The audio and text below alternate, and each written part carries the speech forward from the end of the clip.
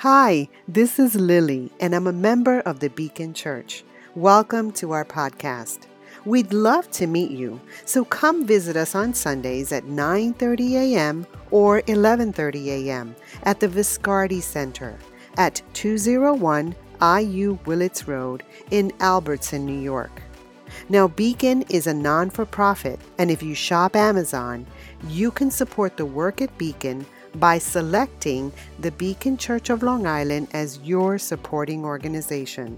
And a small portion of every purchase will help move our work forward. Remember to shop at smile.amazon.com and select the Beacon Church of Long Island as your supporting organization. Thank you and hope to see you soon. Our Lord and Father, we're so humbled and grateful to be in your presence. And as we reflect on what Christmas means, it fills us with joy. And we fill it out with things that are frivolous and fun because of the overflow of the joy that's happening in our hearts. We're so thankful that Jesus sent for us to make all things right in this world. That which we cannot overcome on our own was done through the Son. Because God, we live in a world that's obviously broken. We experience heartache, pain, frustration every single day. We see in the news the division that's in our country as the political extremes move further from each other. We see a lack of understanding as we can't talk and reason anymore. We see disease, we see suffering, we see war, and we see pain. And we know that this world needs to be made right. And the only way that can happen is through the submission to your Son. And God, all of us, we learn to resubmit ourselves to you every day.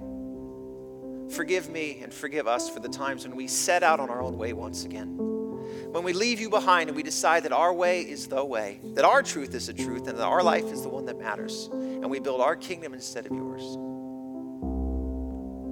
But God, I pray that for all of us as a church, that Christmas would be a time of recentering, of refocusing, of realignment, of bringing our lives back once again into alignment with your standard that never changes. God, forgive us for the sins that cloud us and allow us to stand pure and righteous before you.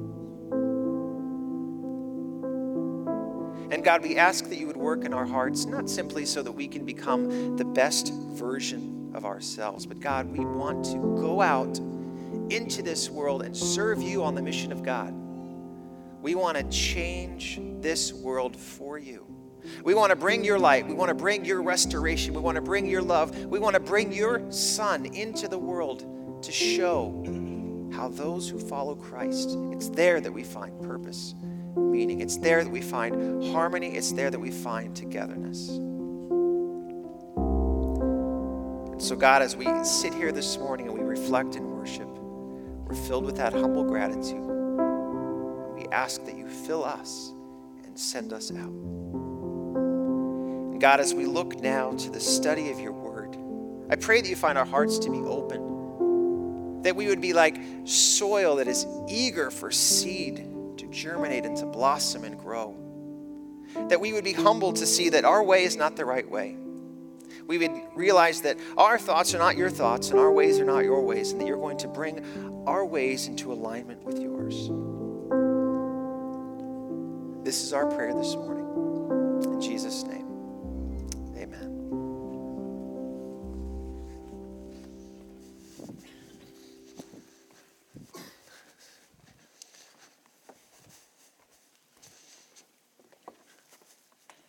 There was a very large dude manspreading on the Long Island Railroad the other night. And he was kind of like, he took his seat and like with arms and legs and packages, he took the seat next to him. And Cheryl and I, we had arrived early to the train. We were just heading back from the city, but it was late. And we had gotten our seats in another part of the car. And then it started filling up, and then an elderly couple came on, and they were just looking exhausted. And so Cheryl and I are like, oh, come on, please sit. we'll go somewhere else. There were no more seats left. So we went to the other side of the car where we saw the guy sprawled out all over the place. And he was sound asleep, or at least he was pretending to be sound asleep. And I wanted to just see if anybody would admit to pretending to be asleep when you were on the Long Island Railroad so you would not have to give up your seat. Is there anyone willing to admit that? Because it did dawn on me that he was maybe pretending. But then I noticed, I think he really was out cold because he had, the drool going on. And that's major commitment. If you're really going to, spit a little out and let it drool down, so everyone's like, actually, don't wake the guy up. He's really actually out. But, I couldn't really blame the guy. I mean, everyone on that train looked absolutely exhausted. Just really totally spent. We had actually gone to a cocktail party with the Viscardi Center that night. And so we took the train from Carle Place, and we got into the city, and then we walked up over to Bryant Park, and we grabbed a bite to eat there, and we kind of did a little bit of browsing, and then kind of walked our way over toward Park, and we went past, the Saks lights, and we kind of had to press through the crowd because it was madness at that time. And then we get over to this beautiful place on Park where this cocktail party was going on, and had a great time with the folks at Viscardi, with their team, and the celebration that they were having there. It was really, really nice. And afterwards, we kind of decided we were going to hustle back to Penn, but we wanted to stop at Rockefeller Center on the way out, and so we kind of stopped there to get some coffee and kind of worked our way through the crowd, and then took a selfie with the tree, and then back over to the train, and that's where we found the man spreader. And so I'm thinking about it, and I'm sitting there kind of standing next to him, and at first I thought, I'm actually getting a little upset, a little frustrated. Then I realized I wasn't actually angry. I was jealous. And he had just a little spot next to him. And I thought, I could curl up in a ball and just kind of lean in on him, and the two of us could just cruise all the way down the line. It would be really nice, actually. And I think that's just sort of par for the course around Christmas time. We get so busy. We have so much to do, and so much of it is really good stuff, but there's just a lot. I mean, there's a Christmas Fest hangover in this building today, and I can just feel it. I know a lot of you feel it. I mean, look, I know that Christmas Fest, you guys, the team, all you guys who did it, you were amazing last night and over the last few weeks of preparation. Thank you guys so much. It was a great time. You've got to be tired. It's so much. And there's even that famous Christmas carol, it's Silver Bells. It sort of hints at this, right? We kind of know it. It goes, silver bells, it's Christmas time in the city. Then it says what? Ring-a-ling. Here, do we not know? Hear them ring, right? Soon it will be Christmas Day. City sidewalks, busy sidewalks. We're actually singing about the busy sidewalks, dressed in holiday style as the shoppers rush home with their treasures. They rush home with their treasures. Hear the snow crunch, see the kids bunch. It's actually that guy's big day, they say. And above all this bustle, you hear silver bells. I tell you, one thing you will not hear above all of the ringing and the busy and the rushing and the crunching and the bustling, you're probably not going to hear much from God. You might be able to get some of those silver bells, but you probably won't hear much from God. Now, don't get me wrong. I love all the activity and the eating and the parties and the eating and the shopping and the eating and the gift giving and the eating and the receiving. And so I love all of that stuff, but can't we agree that sometimes Christmas makes us feel like we just sort of want to sprawl out on the train and catch some Z's? It's somewhat different from another famous Christmas carol. Beautiful story. Some 200 years ago, there's a pastor, Joseph Moore, and he was taking a quiet walk through his village. It was in Germany or Europe somewhere, and taken a quiet walk through his village, and he was up in the hills, and he was overlooking this beautiful, snowy, quiet scene. And he was inspired in the peace and in the quietness of the Christmas season to write a poem, which he did. He wrote this beautiful little poem. And then, legend has it, that a couple of years later, they were getting ready for their Christmas services, and the organ broke. And because the organ was broken, the songs that they were going to sing, they didn't have the capability to really make them sound good because they were written for organ.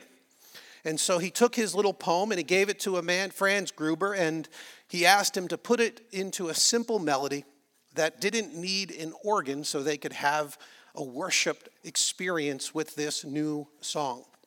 There were some performers who were in town. They were doing some Christmas shows, and they heard this song that night, and they ended up putting it into their repertoire, and very quickly this song spread throughout 2 continents. It was so captivating.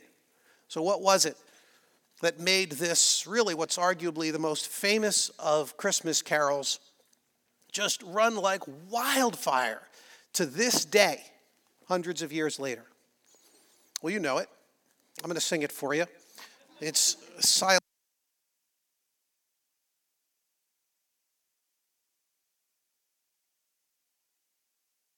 Kid, I was just messing with you. I did it.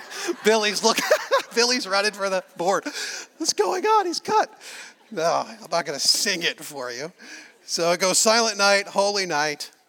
All is calm, all is bright. Round young virgin, mother and child. Holy infant, so tender and mild.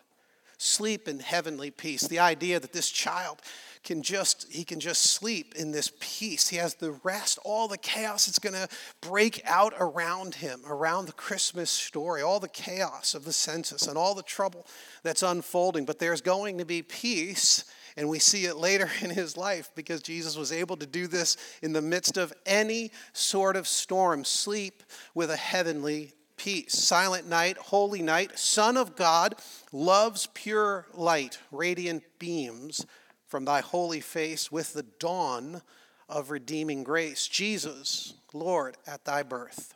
Silent night, holy night, wondrous star, lend thy light.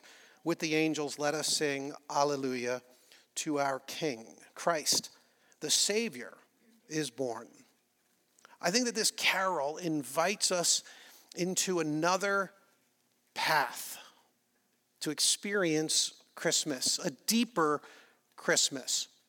But in order to do it, it's going to take some restraint and a whole different way of thinking about this time of year if we're going to experience it in that way. So let's open up in a Bible to Luke chapter 2, verse 4.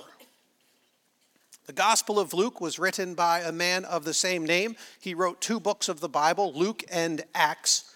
He was a physician, a doctor, and an early follower of Jesus. He also wrote a very detailed and historically accurate accounting of the life of Jesus in these 2 books, Luke and Acts.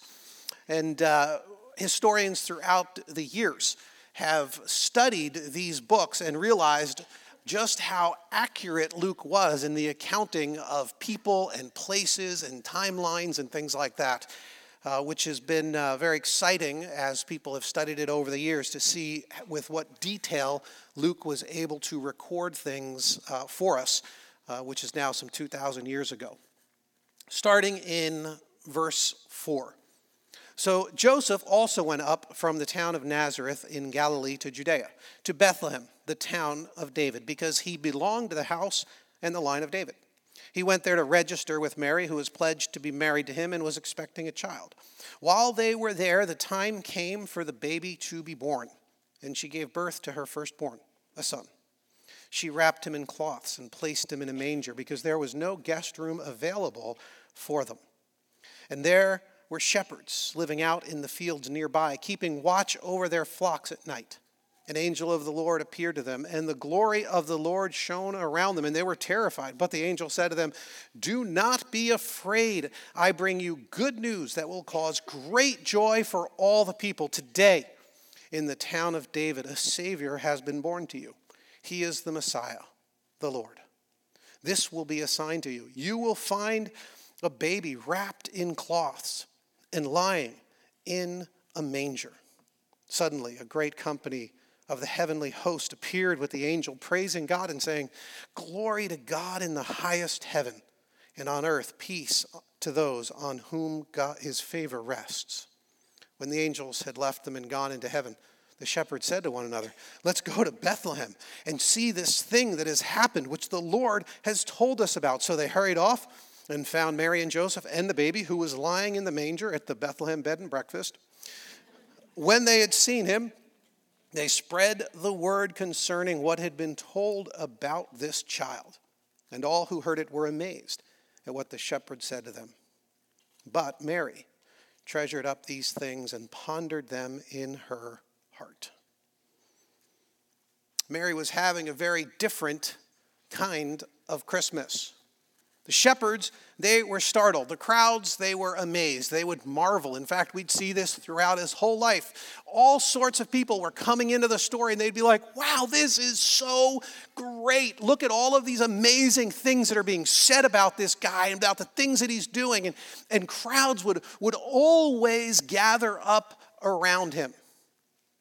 That's not the way Mary was experiencing things. In fact, this verse that I want to focus on here, verse 19, it starts off with "but Mary." And scholars tell us that this is an important word that he drops in here. It's not just something to be kind of sped past. He's saying "but" because he's trying to do a little contrast between everyone else in the story and how Mary was receiving it. See, something different was going on for her. The crowds, "Wow, neat, awesome, this is so cool. It's like a light show. How fun."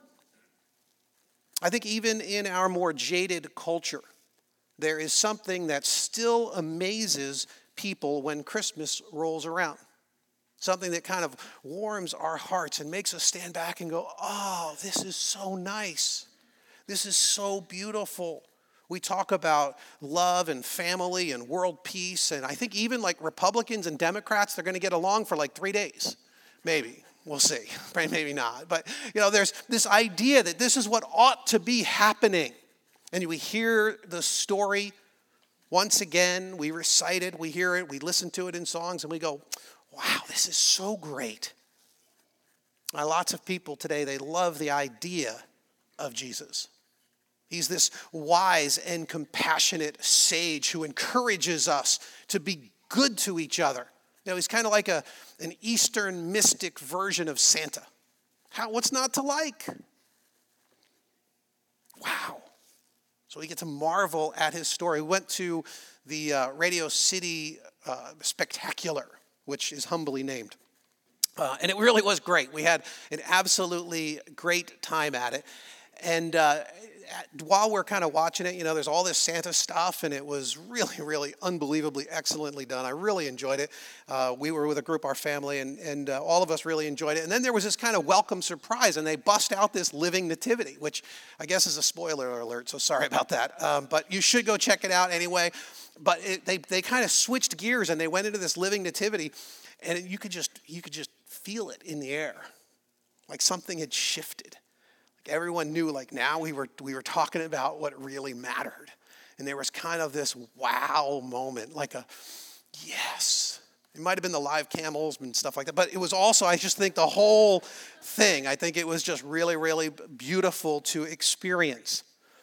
And then it ends, and we all kind of shuffle off into the rush of Christmas because we have things to do and we have people to see and cards to mail and treasures to buy, and we mostly just forget about the baby that was in the manger in the midst of all of the hustle and the bustle. Not Mary. We're told that Mary treasured all these things and she pondered them in her heart. This word treasured is a neat idea here for us. Now, the New Testament was written in Greek, and so the Greek word that's here, it has the idea of protecting, of defending something that is of excellent value. It even has the idea of preserving it for the future. And so you can imagine if you had something very, very, very valuable, you would take it and you would lock it up in a vault. That's the idea here, that you would treasure it up. So when Mary was taking these things and treasuring them, it's because she saw them with this extreme value, which is so fascinating because, of course, there were just truths that she had heard. That's what she was treasuring. They were truths. They were the things that the shepherds had come in and told them that the angels had said. Those are the things that Mary was treasuring up, among some of the other experiences that she'd had. So she considered these truths her most valuable possession, to be gathered up, protected, preserved for the future, because she knew others would need them. Can you imagine that, right? That's how she experiences the world. She wasn't looking for the new robe. She wasn't looking for some sort of like fancy new electric hybrid camel, anything like that. Like the thing that she treasured most, what she found most valuable in the world, the simple truth the angel told the shepherds. Silver Bells, it talks about how the shoppers, we rush home with our treasures. Treasures? Is that what those are?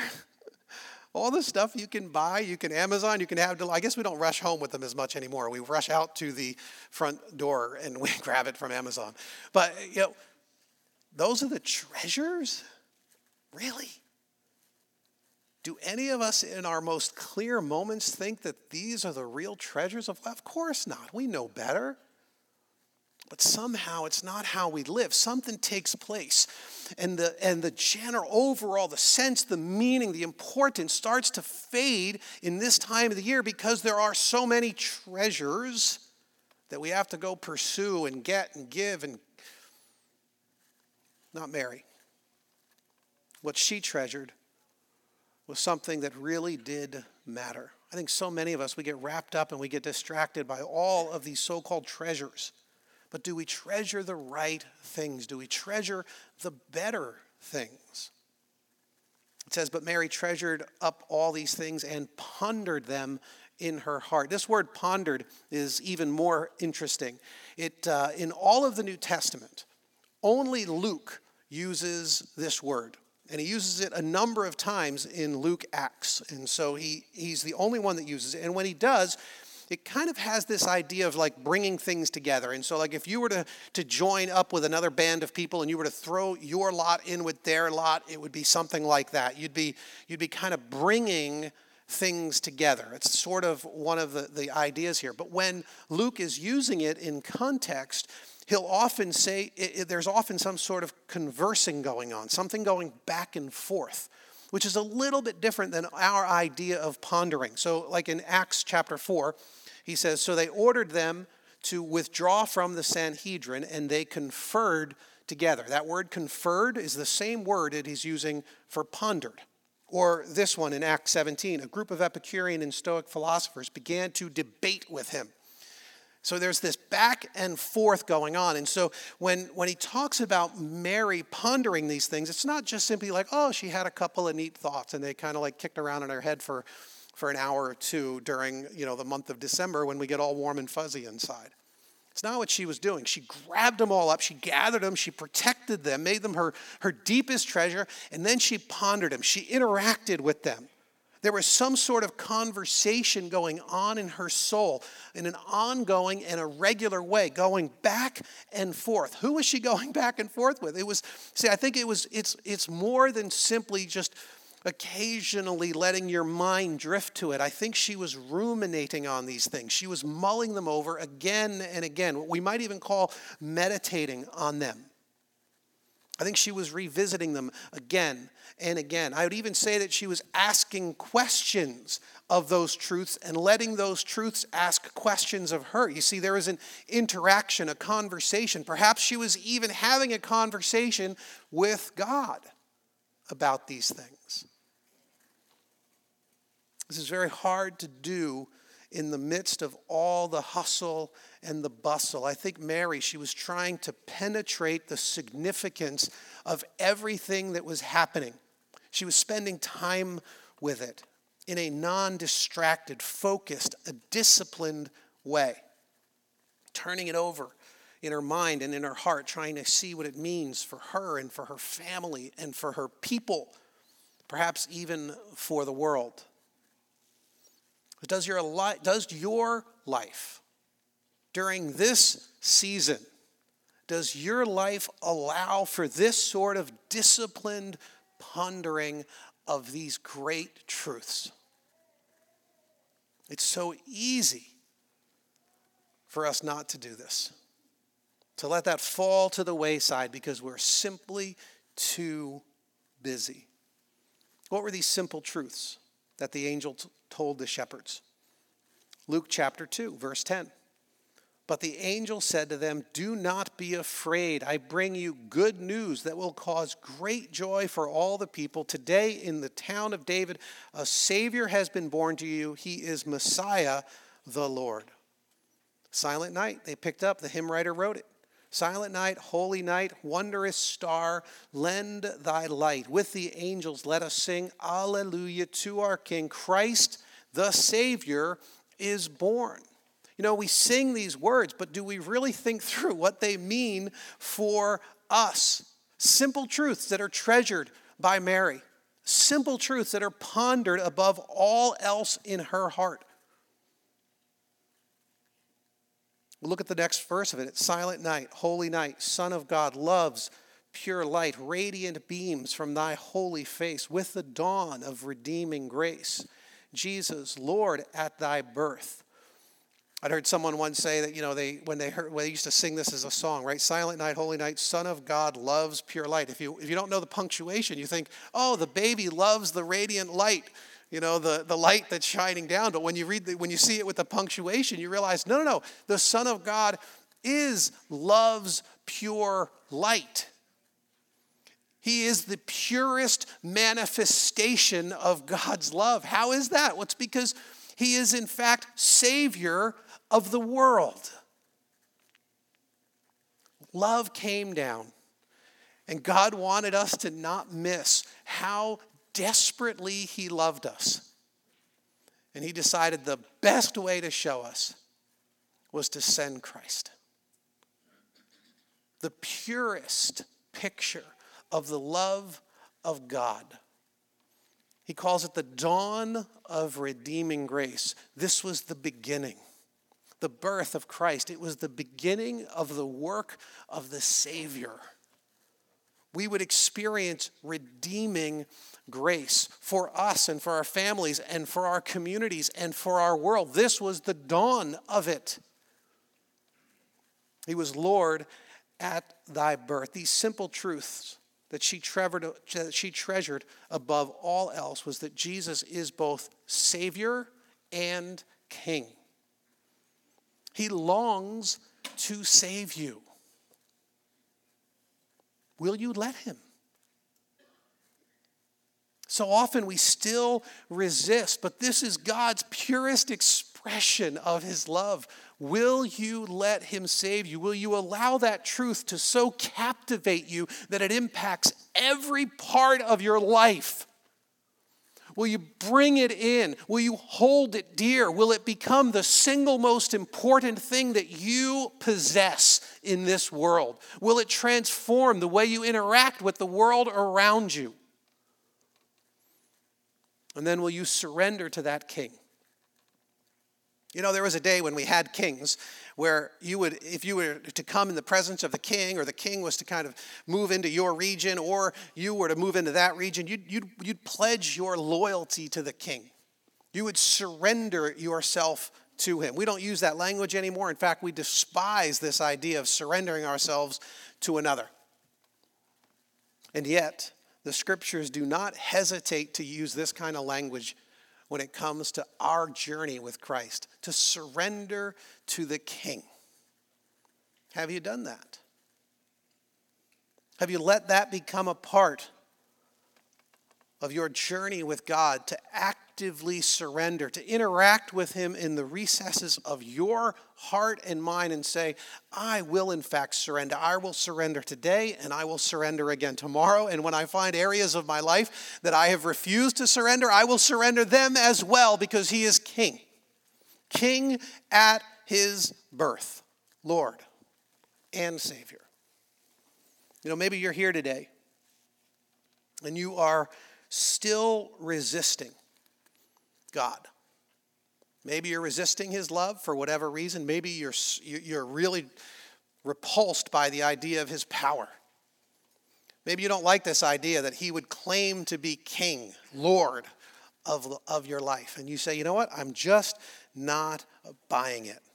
Maybe it's because you're not really sure of the whole Jesus thing altogether. You're here today, you're like, somebody took me out to church, I had to come. I totally get it because I've been there. And maybe you're like, I'm just not sure I buy the whole Jesus thing. It's so long ago. I mean, it was been written so many times and copied and this and that. And so we believe these lies that we've heard over the years. And yet, when you think about how it was experienced by Mary in the early church, you'd realize just how false that picture is. Mary treasured these things as the single greatest thing she had ever learned in life. She'd ever experienced and heard. She treasured these things. In fact, scholars tell us that the language here that Luke is using is different. So much so they'd say it sounds like he had source documents, which of course Luke tells us he did. He says he went through and he interviewed all of the people who were involved in these epic, momentous situations. He interviewed them to find out what was going on, and then he copied down what they said, which is why some of his language shifts from this place to another place in the gospel, which means he most certainly spoke to Mary herself, who had treasured these things and preserved them for the future, and Luke did the exact same thing. With the accuracy and precision of a doctor, he wrote these things down for us so that we too would know, that we would be able to trust these eyewitness accounts of the life of Jesus. And listen, you're never going to go particularly deep in your faith and in your journey with God if you refuse to trust what these folks told us happened. You're going to be stopped. You're going to hit a block. You're going to hit a point where you just can't go past it because you can't just take the wow of Christmas without the Lord and Savior of Christmas. And if you're feeling there's something missing, and that might be like something stirring up in your heart, it might very well be that. The need to finally say, I am going to surrender. And it opens up so many possibilities for us then. Instead of rushing after cheap treasures, we get to fill our hearts and our minds with this love of Christ that we see in his role as Savior. Maybe you're struggling right now because you just simply value the wrong things. You've bought into the lies. Maybe you're wrapped up in the materialism of Christmas. And maybe this simple truth means that you don't have to find your worth and your value in your possessions. You can get off of this treadmill of pursuing happiness or status or security in the things that you buy. And what a gift it would be to shift your focus on what your real treasure is. Listen, you have a new king, and your king is wealthy beyond compare. He has the cattle on 1,000 hills. He has a room that he is setting aside in his great estate just for you. And here we are pursuing trinkets. Maybe we're dealing with greed, because we buy into the lies that the world says that we are the sum of our possessions. And maybe we've yielded to these subtle manipulations of this whole materialism machinery that distracts our souls from what really matters.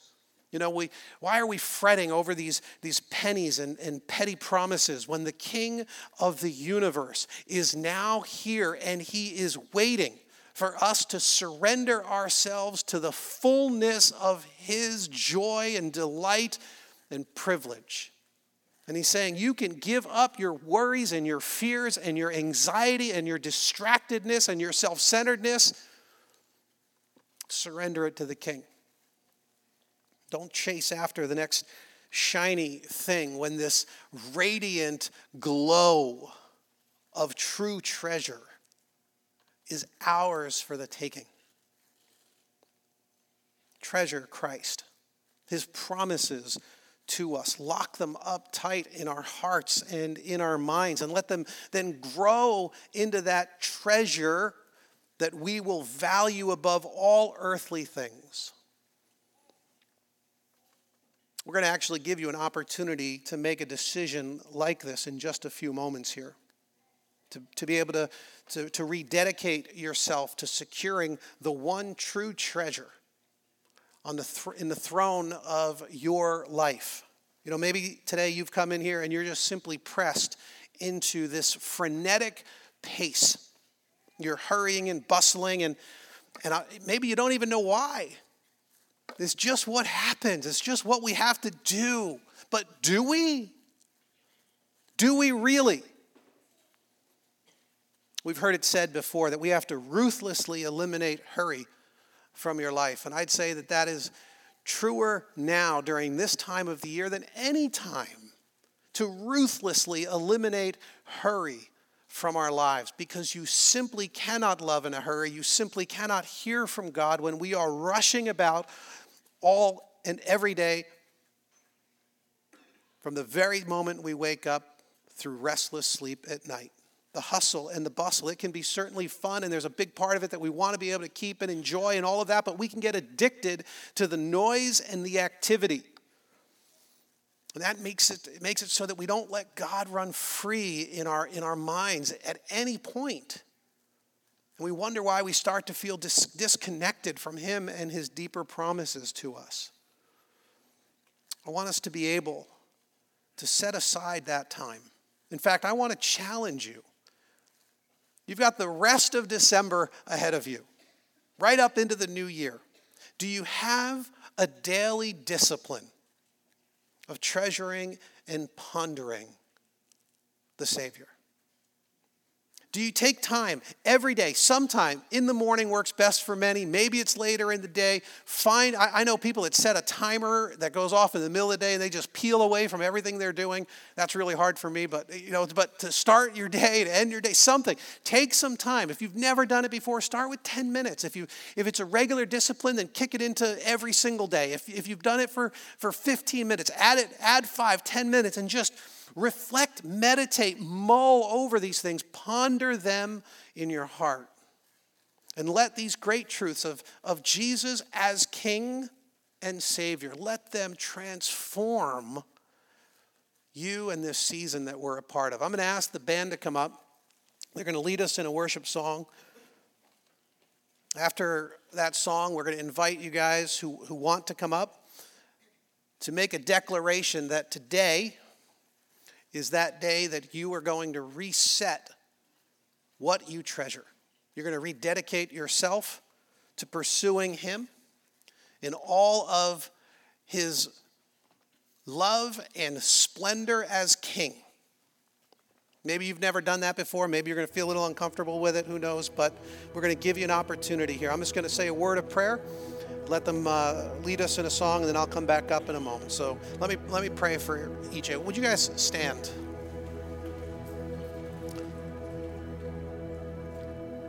Father, every one of us knows what it's like. We come here, we rush, we run, we push, we pull. And at the end of it all, we're like, just a little bit glad it's over. Because we haven't treasured you. What we need, Lord, in the midst of the fun and the busyness, in the midst of the gifts, Lord, what we need is to have you rooted firmly in our hearts. That's what we want. To treasure you above all else. To meditate on our Savior. To surrender to him as our King. And to do that each and every day. I'm praying, Lord, that as we worship, as we sing songs of praise, that you would do a work in each person's heart, that you would be drawing them ever closer to yourself. We ask it in Christ's name.